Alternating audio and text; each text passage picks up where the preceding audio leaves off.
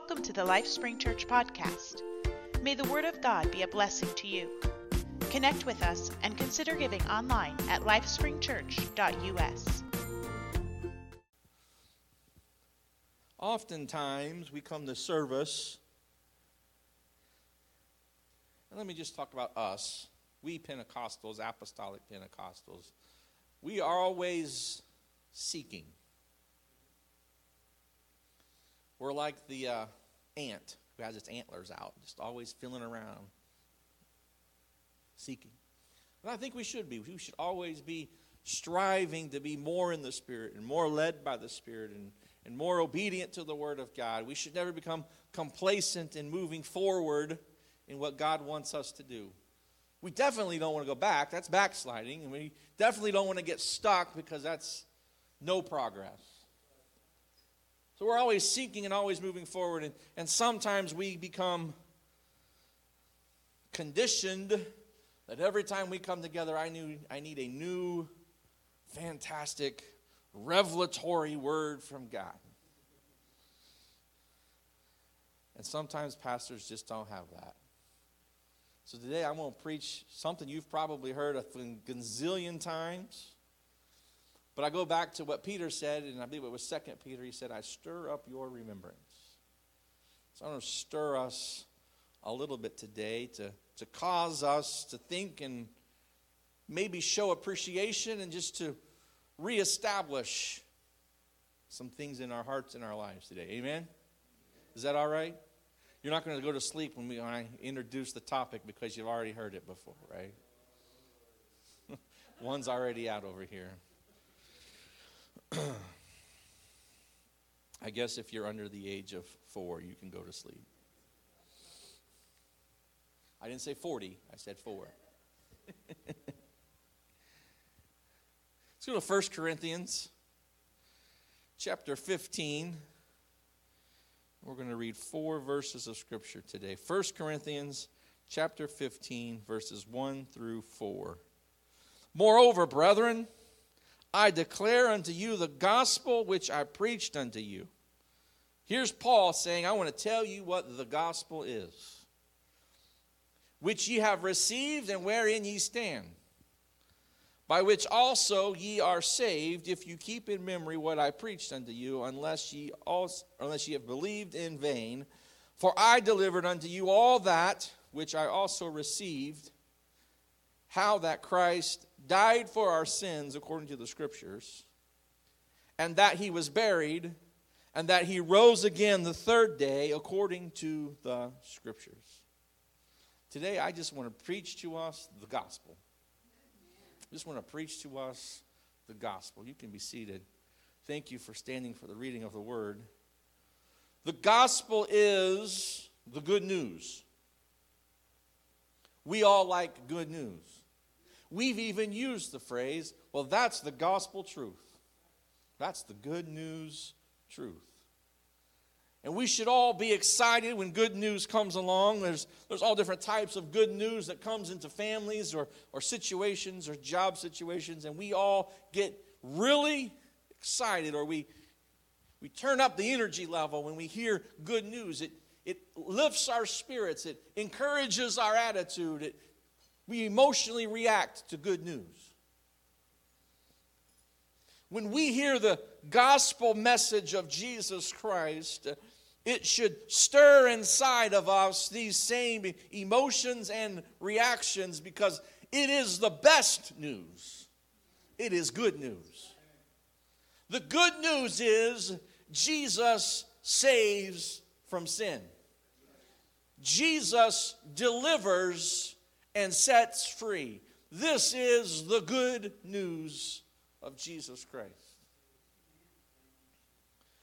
Jesus made this possible to us through his death, through his burial, and through his resurrection. And you've probably heard me mention this nearly every single Sunday, because I write the gospel on my notes towards the end every single Sunday. Because this is the power to change our lives. What was it that the Pharisees missed? they missed the gospel. They knew the Word. They knew the Old Testament. They knew the Old Covenant. They knew all the prophecies of Messiah. But they missed the revelation of the gospel. They missed all of the prophecies that talked about the man who would die, be buried, and raise again. And if they would have got the gospel, religion would have become more than just a thing of practice. It would have become more than just a social standing. It would have become more than just a mode of political influence. It would have been a life-changing experience in their lives. This is what the gospel does. It changes our lives. None of us would be where we are or who we are today if it wasn't for the gospel of Jesus Christ. Not only that it exists, but that we were obedient to it.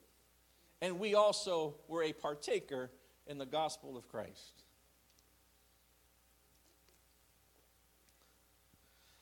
I'm thankful someone shared with me the good news.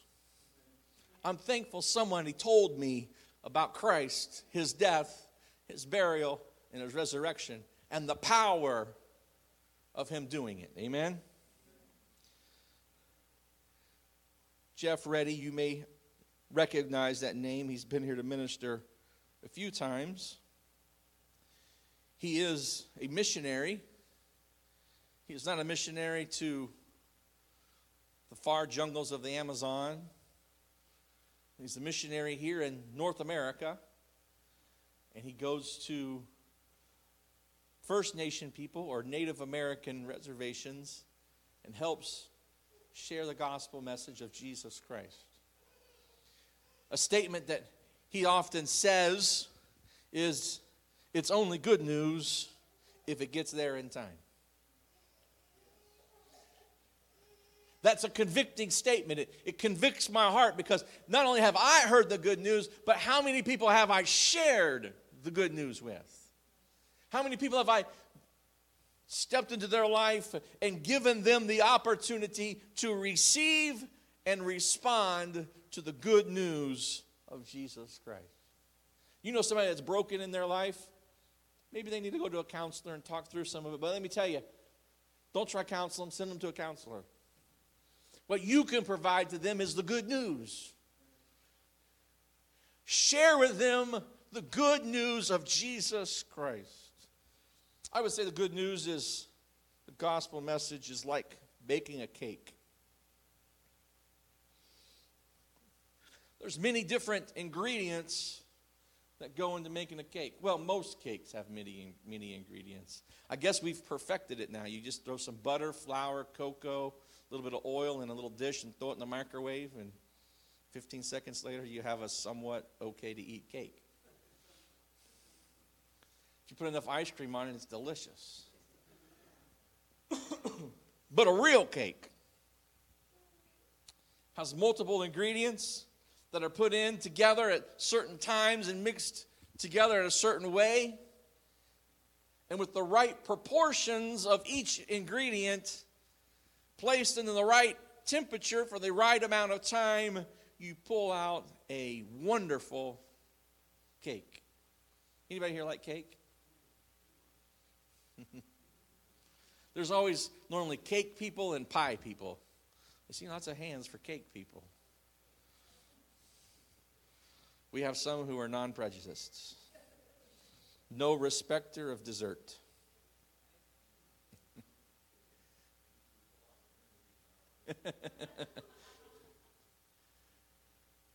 But if you were to make this cake and you were to add too much of a single ingredient, salt, everybody knows it. It spoils the cake. Or if you were to leave out an ingredient, oh, I forgot the eggs. Well, you're not making cake. It doesn't work without eggs. So it takes every ingredient in its right proportion to be put together and placed in the right environment for this cake to come together. This is how it is with the gospel message of Jesus Christ. I'm not interested, and I don't want today to create an argument for the sake of arguing. But I would like to just draw a line of difference today. I believe the gospel is the death, burial, and resurrection of Jesus Christ. I believe John 3:16 is true. But John 3:16 in and of itself is not the encapsulation of the gospel of Jesus Christ.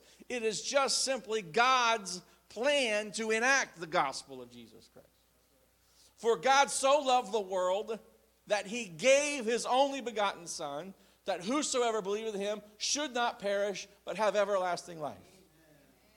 I'm thankful that God said, I will create sonship, flesh, and I will dwell inside of it, and I will come and offer it as a sacrifice for us to live, or for us to be redeemed, and then he will be buried in a tomb, and he will raise again, all in similitude of what we would do in obedience to the gospel. John 3:16 is the doorway into the gospel. The beginning of the gospel is Jesus loves you. Here in America, we've heard that so many times that it almost becomes ambient noise around us. Every little trinket you got in Sunday school as a kid said Jesus loves you on it. Every eraser, every pencil, every marker, every friendship bracelet, everything said Jesus loves you. If you have a Sunday school teacher that wants to splurge, they can even buy cookies that say Jesus loves you. And he does. But let's not become numb to the beauty of what that really means. Those three words carry great magnitude and weight with them. The God of the universe, the creator of everything, loves you. This is difficult for some people to grab a hold of because we deal with stuff. We know us. You know you and I know me. And sometimes we don't love us. We don't love ourselves. Sometimes we make faults, or we have failures, or we have difficulties or situations in our life, and we can't love us. And so through that prism, we say, how can somebody like God love me? I'll tell you how come God can love you. Because he's not confined to our understanding. God doesn't see me from my past mistakes. God sees me in what he created me to be. And he realizes that my road has ups and downs and bumps. If God only saw me as the one who failed, he wouldn't believe in me. But God believes in me. He believes so much in you and loves us so much that he said, I will die for you. And not only will I die for you, but I will be buried in a tomb, and I will victoriously win over death in the grave, death in hell. And not only will I win, I will resurrect again and send back my spirit to fill them. That is a powerful Savior. But it takes every ingredient for the cake to be right. And it takes every ingredient of the gospel for it to be effectual and active and have purpose in our lives. Revelation chapter 22, verses 18 and 19 is the closing remarks, not only of Revelations, but of all of Scripture. Here's what it says. For I testify unto every man that heareth the words of the prophecy of this book, if any man shall add unto these things, he shall add unto him the plagues that are written in this book. Would anybody here like to sign up for the plagues written in the Bible? Miserable, man. I don't want any of that. I'm not going to add anything to the gospel or the salvation experience or what it means to live for God that's not in Scripture. Now stay with me. Because if I add to what God has called me to do, then I add to my own life the plagues that are written in this book. Boils and leprosy don't sound very pleasing.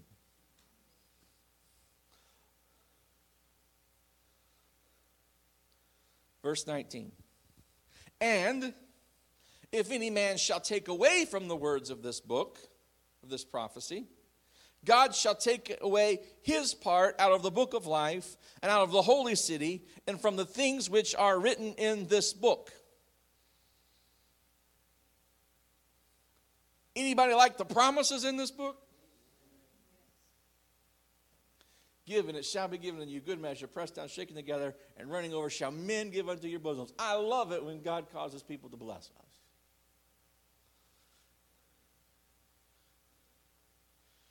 Train up your children in the way they should go, and when they're old, they'll not depart from it. That's a powerful promise.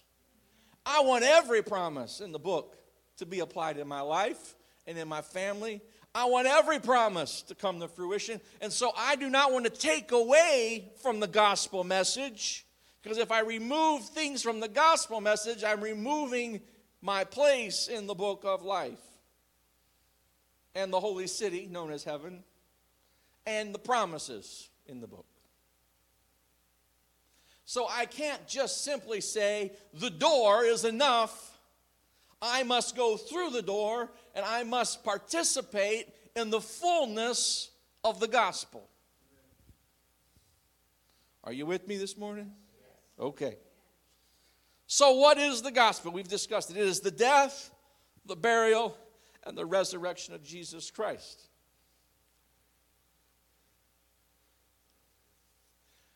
That God would die seems crazy. Why would the one who took nothing and made everything die?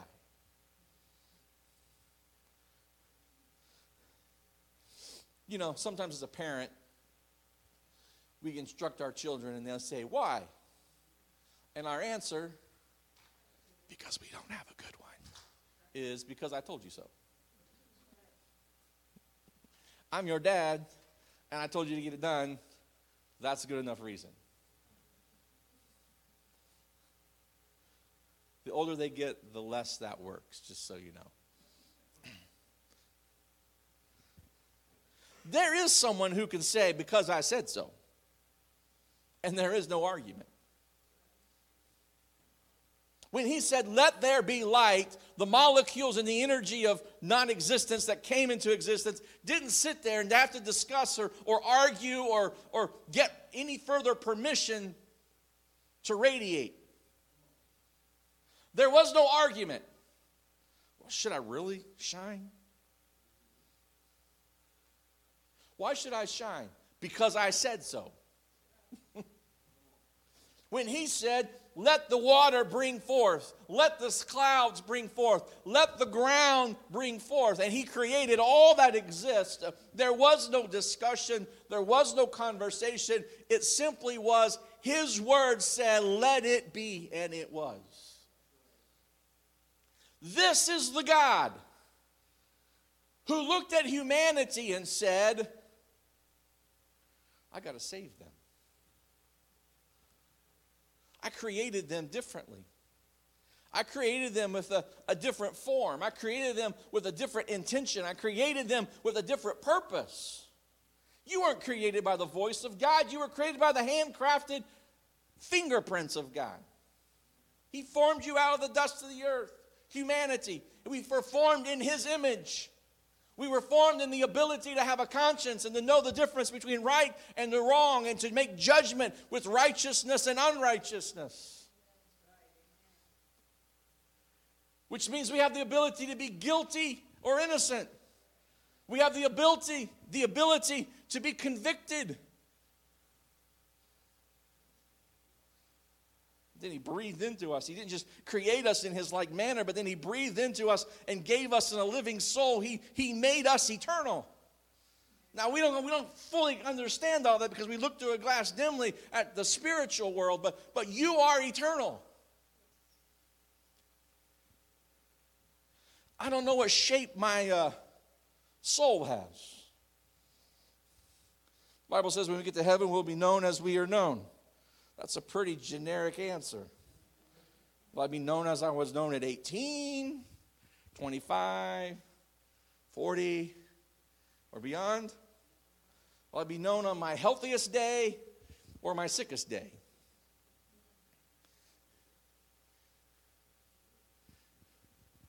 Will I be known by my high school nickname? Oh, please no, Lord. Or by my real name? How will I be? It's a bit clouded. But the God who lives in the eternal said, I will go to the realm where my creation lives, the temporal, and I will live among them. I will be tempted by them, and then I will die for them.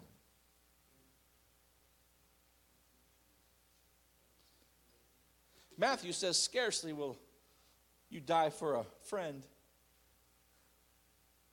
But Jesus died for people that hated his guts. Jesus died for people that don't even know he exists, refuse to acknowledge he exists. Jesus died for people who say they love him but then don't follow him. Jesus died for the hypocrites. Jesus died for the faithful. Jesus died for those that love him. Jesus died for those that willingly give everything to serve him. Jesus died for everybody. There is no exclusion at the cross. Every single person, Jesus Christ died for them.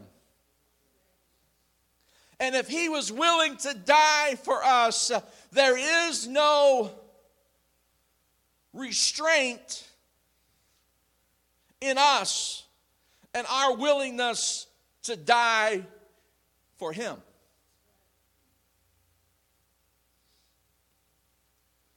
Now, I'm not particularly talking about earthly persecution. Those days may come. Jesus may come first. We'll see which happens. But the death I'm talking about today is not natural. The death I'm talking about today is spiritual. If God could so willingly leave the spiritual and die in the natural for us, then I should be willing to release my natural and die in the spirit for him. I should surrender my soul back to its creator. I should surrender its control back to the creator. 2 Corinthians, we read it earlier.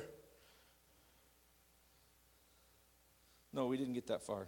2 Corinthians chapter 7, verses 9 and 10. Now I rejoice, not that ye were made sorry, but that ye sorrowed to repentance. For ye were made sorry after a godly manner, that ye might receive damage by us in nothing. Here's what Paul's saying. I'm excited when I begin to see people sorrowful in their spirit. I'm excited when I begin to see people who are willing to be sorrowful in their mannerisms and in the godly manner in which they respond. Not because there's any physical damage done to them, but their soul is being touched. God is ministering to them. Verse 10, for godly sorrow worketh repentance to salvation, not to be repented of. But the sorrow of the world worketh death. What an incredible comparison Paul writes in verse 10. There is a sorrow to life and there is a sorrow to death. If my soul will be sorrowful in the spirit unto God, he promises to bring me new life.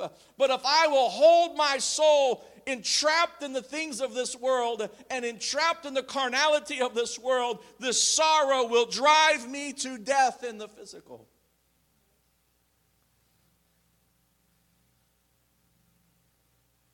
So just as Christ died, so must we die.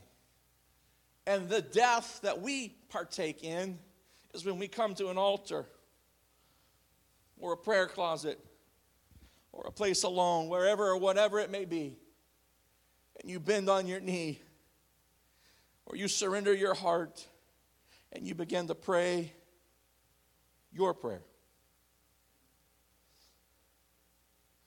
I don't want to step on toes, but I'm just going to go out there today. You don't pray the prayer, you pray a prayer. If the prayer represents your feelings and you want to pray the prayer as your prayer, then pray the prayer as your prayer. I'm talking about the sinner's prayer. Lord, I'm a sinner. I admit I'm a sinner. I confess I'm a sinner. Lord, I ask that you would come into my heart and life and become Lord of my life. If that's truly how you feel, and those are the words that speak from your soul to God, then pray that prayer. But I found that the template prayer doesn't always work in the situations I'm in when I need to repent. Sometimes I just have to open my heart. Lord, I messed up. Lord, I got faults in my life. Lord, I need to tell you some stuff. Not that you don't know, but we just need to get it out on the table, Lord. I need you to forgive me. I need your grace. I go back to what David prayed.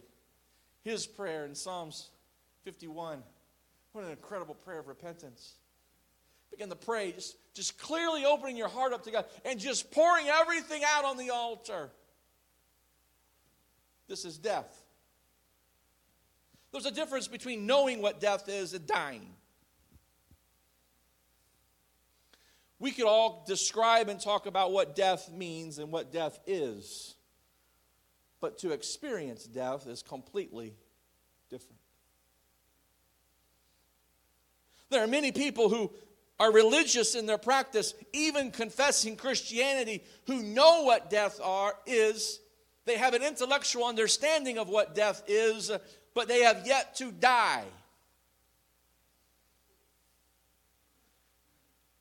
We must die. When we die on an altar of repentance, it's not just, Lord, forgive me.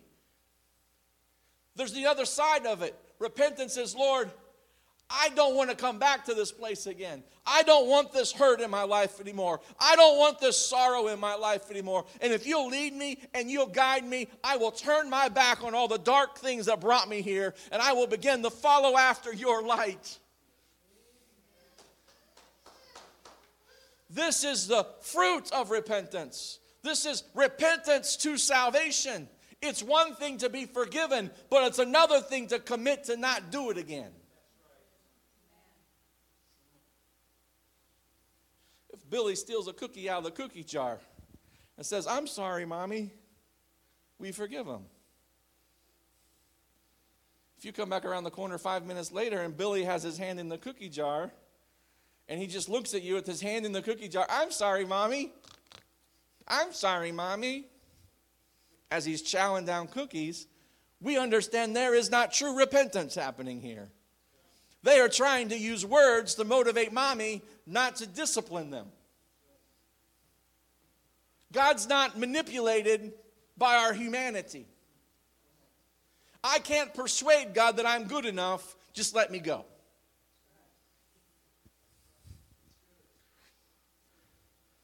I'm only on repentance. I got to hurry up. God's not persuaded by our goodness. The Old Testament prophet said, our self-righteousness, the best that I could do in myself, is as of filthy rags. It's as of dirty rags. It's as of used rags ready to be discarded and thrown away.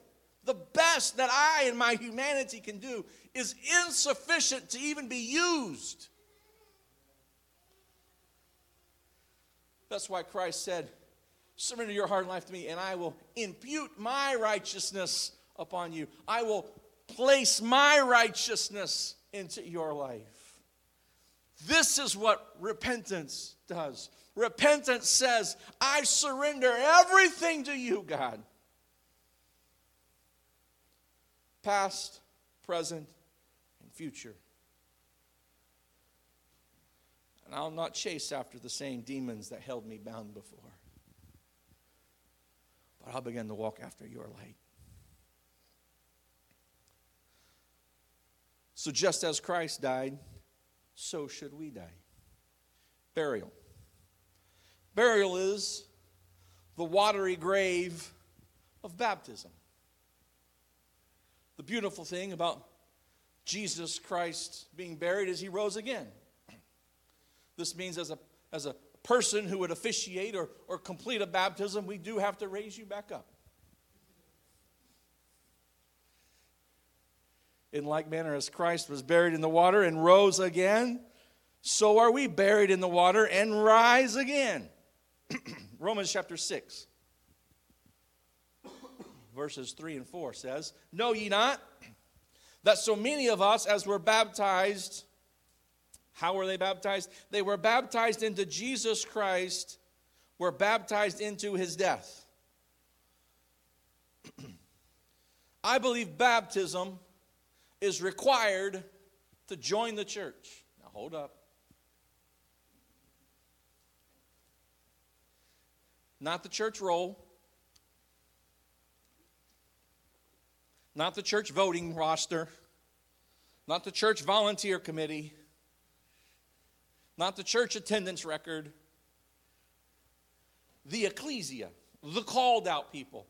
Baptism is what brings us into the church. Baptism is what causes us to become part of the bride of Christ. The church is in typology, in similitude, in analogy, in Scripture, known as the bride of Christ. If you want to be the bride of Christ, you have to be baptized into the bride of Christ, into the church. And if you were to be baptized into the church through Scripture and the instruction of Scripture, through the teaching of Christ, through the practice of the apostles, and through the preaching of the disciples and the apostles, we are to be baptized into Christ by the name of Jesus Christ. While it may be old-fashioned in our culture and our society today, it is still required that for God's bride to take on his name in marriage.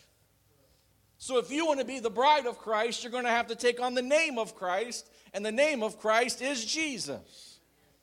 That's part of why we are buried in the name of Jesus Christ for the remission of our sin. This is what Paul was writing to the Romans. Know ye not that so many of us as were baptized into Jesus Christ were baptized into his death? Verse 4. Therefore we were buried with him by baptism into death, and like as Christ was raised up from the dead by the glory of the Father, even so we also should walk in newness of life.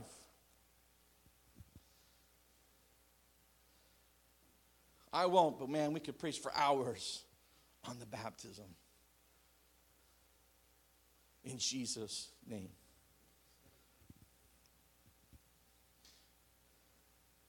I want you to go read. I have a homework assignment. I don't have time to do it today. I want you to go read the last chapter in Matthew, Luke, and John. And Mark. There's 4 of them. All 4 Gospels. Matthew, Mark, Luke, and John. They each record the Great Commission of Jesus Christ. This is what did God say to them in his last words before, and it's recorded in Acts chapter 1, before he left the Mount of Olives and ascended into heaven. If you want to see the continued story, read Luke, the last chapter of Luke, and the first chapter of Acts. It actually overlaps a little bit because it was written by the same person, Luke. It's a seamless story. Sometimes we see the Bible and it's broke up in books and we're like, oh, that's the end of the crucifixion and his Great Commission. And then they floated around for a little while and then there's Acts chapter 1. No, it's a seamless story.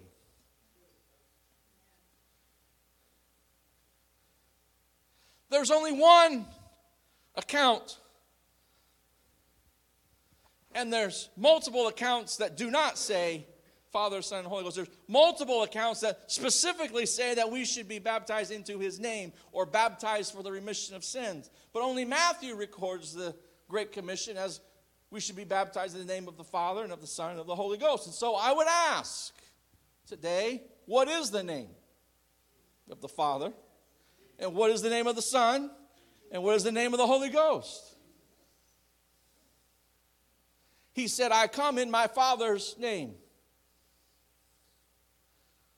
Well, if you come in your Father's name and your name is Jesus Christ, then what would be the Father's name? Jesus Christ.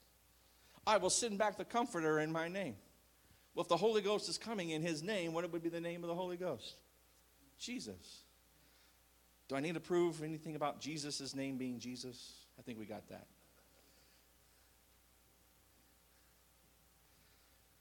Let me ask a question, just a simple question.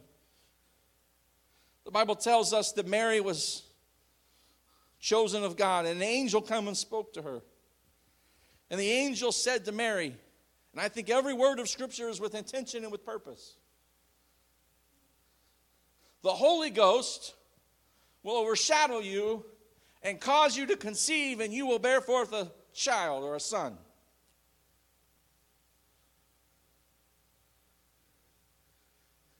We're all adults. Whatever causes her to conceive is the Father. We agree? So what is the Father of Jesus Christ? The Holy Ghost. The Holy Ghost and the Father cannot be separate entities. They are the single entity because the Holy Ghost is the Father of Jesus Christ. The Spirit of God is the Father of the flesh of God. This is beyond the gospel. This is into the revelation of who Jesus is. This is why we are buried in the name of Jesus Christ, because Matthew 28:18 says, all power in heaven and earth is given unto me. Go ye therefore into all nations, preaching the gospel, baptizing them in the name of the Father and of the Son and of the Holy Ghost. If all power is given unto Jesus Christ, then the only one who has the power to remit my sins through baptism is Jesus Christ. This is why Peter stood on the day of Pentecost and he began to preach his message. And he preached it with fervency, and he preached it with fire, and he preached it just like the apostles in all of his full characteristics and traits of Peter. We're not drunk as you suppose, Acts chapter 2. It's only 9 o'clock in the morning, folks. And he began to go down the line. This was Messiah, and here's the prophecy about Messiah, and here's the prophecy about his coming, and this is the man you killed, and you put him on a cross. When he got done, conviction fell on the crowd. And we know it because of their response. If we killed Christ, how can we be saved? It's a pretty logical question. Acts chapter 2, verse 37. What must we do to be saved? And Peter, having been trained at the very feet of Christ, being told by Christ that you have the keys to the kingdom, and being told at his moment of revelation of who Jesus was, that upon this revelation I will build my church. Peter said, repent and be baptized, every one of you, in the name of Jesus Christ, for the remission of sins, and you shall receive the gift of the Holy Ghost. I just want to do what the Bible says. I don't want to take anything away from it. I don't want to add anything to it. And if every example in the book of Acts is those being baptized in the name of the Lord Jesus Christ, in the name of Jesus Christ, then I feel that there's ample evidence that the apostles and the disciples of Jesus Christ only baptized in the name of Jesus Christ for the remission of sins. And I have other evidence. Luke also wrote in Acts chapter 4 and 12, neither is there salvation in any other, for there is no other name under heaven given among men whereby we must be saved. Singular name. What is the name? The name is Jesus Christ. So just as Christ was buried, we are buried. We are not just buried at random. We're not just buried to join a congregation. We're not buried into a club. We're buried into the bride. And to get into the bride, we take on the bridegroom's name. This is what baptism does. Baptism is taking someone who has died and placing them in a tomb and leaving all the past behind. I don't know if you've ever taken care of a swimming pool. On hot days like we have been having, it's very easy for a swimming pool to quickly get algae. If you drive through neighborhoods, you can see people's pools. You'll see some people have crystal clear blue pools and some people have green pools.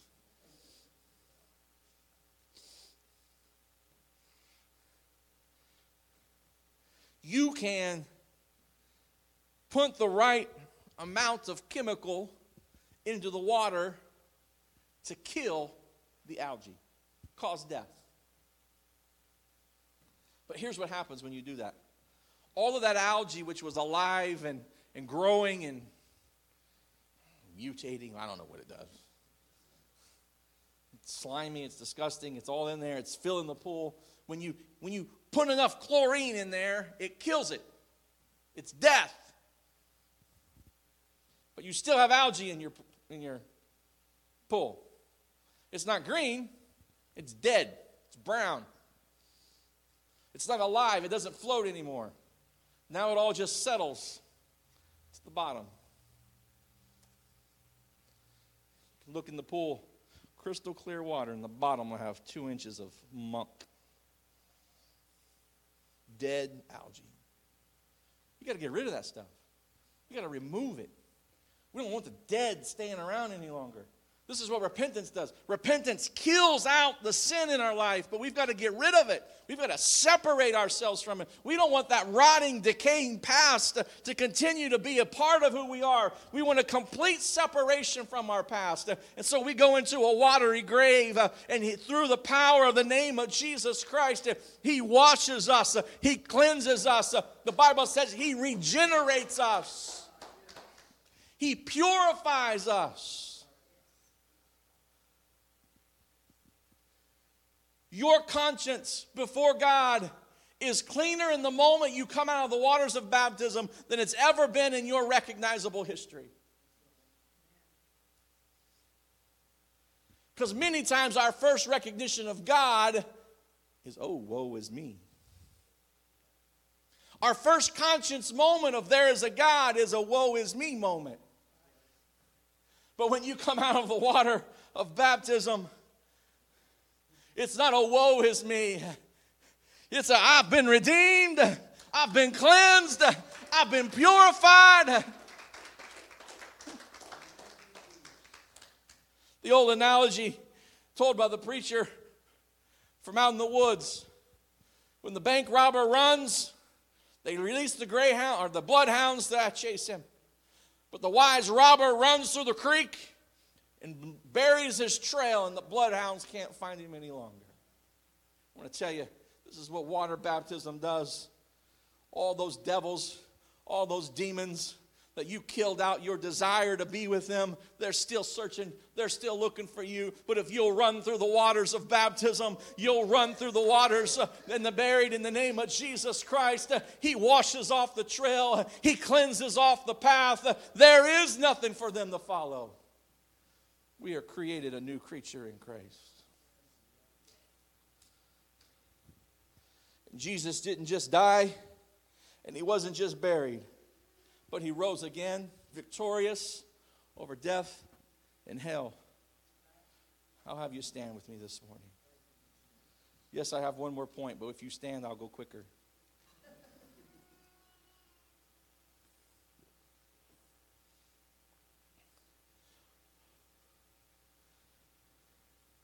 John chapter 3, verses 3 through 5. Let me give you the beginning. Just read. Let's go back to verse 1. Can we do that?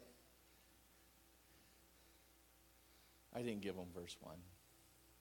Nicodemus comes to Jesus in the middle of the night. I'll just tell the story. Jesus, you're a great rabbi.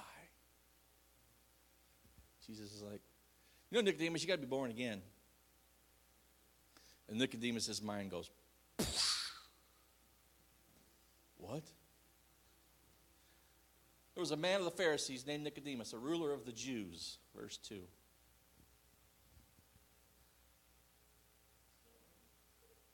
It's working on it. My computer needs some caffeine. Verse 2, he says, there we go. Same came to Jesus by night and said to him, Rabbi, we know that thou art a teacher come from God. How do I know it? Because you do miracles. Only God could be with them.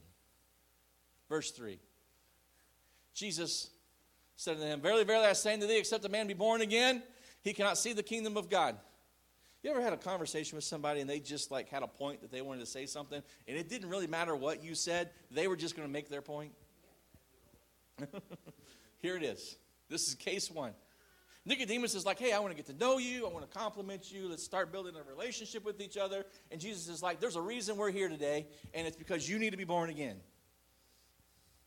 Let's get past the pleasantries. Let's get past the courtesies. Let's get past all the fluff. Let's just get straight to the point today, Nicodemus. You need to be born again. Verse 4. Nicodemus is a little befuddled. How can a man be born when he is old? Can he enter the second time into his mother's womb and be born? Verse 5. Verily, verily, I say unto thee, except a man be born of water and of spirit, he cannot enter into the kingdom of God. Jesus said, I'm not talking to you about physical, Nicodemus. I'm talking to you about spiritual. Our water baptism is a spiritual water birth.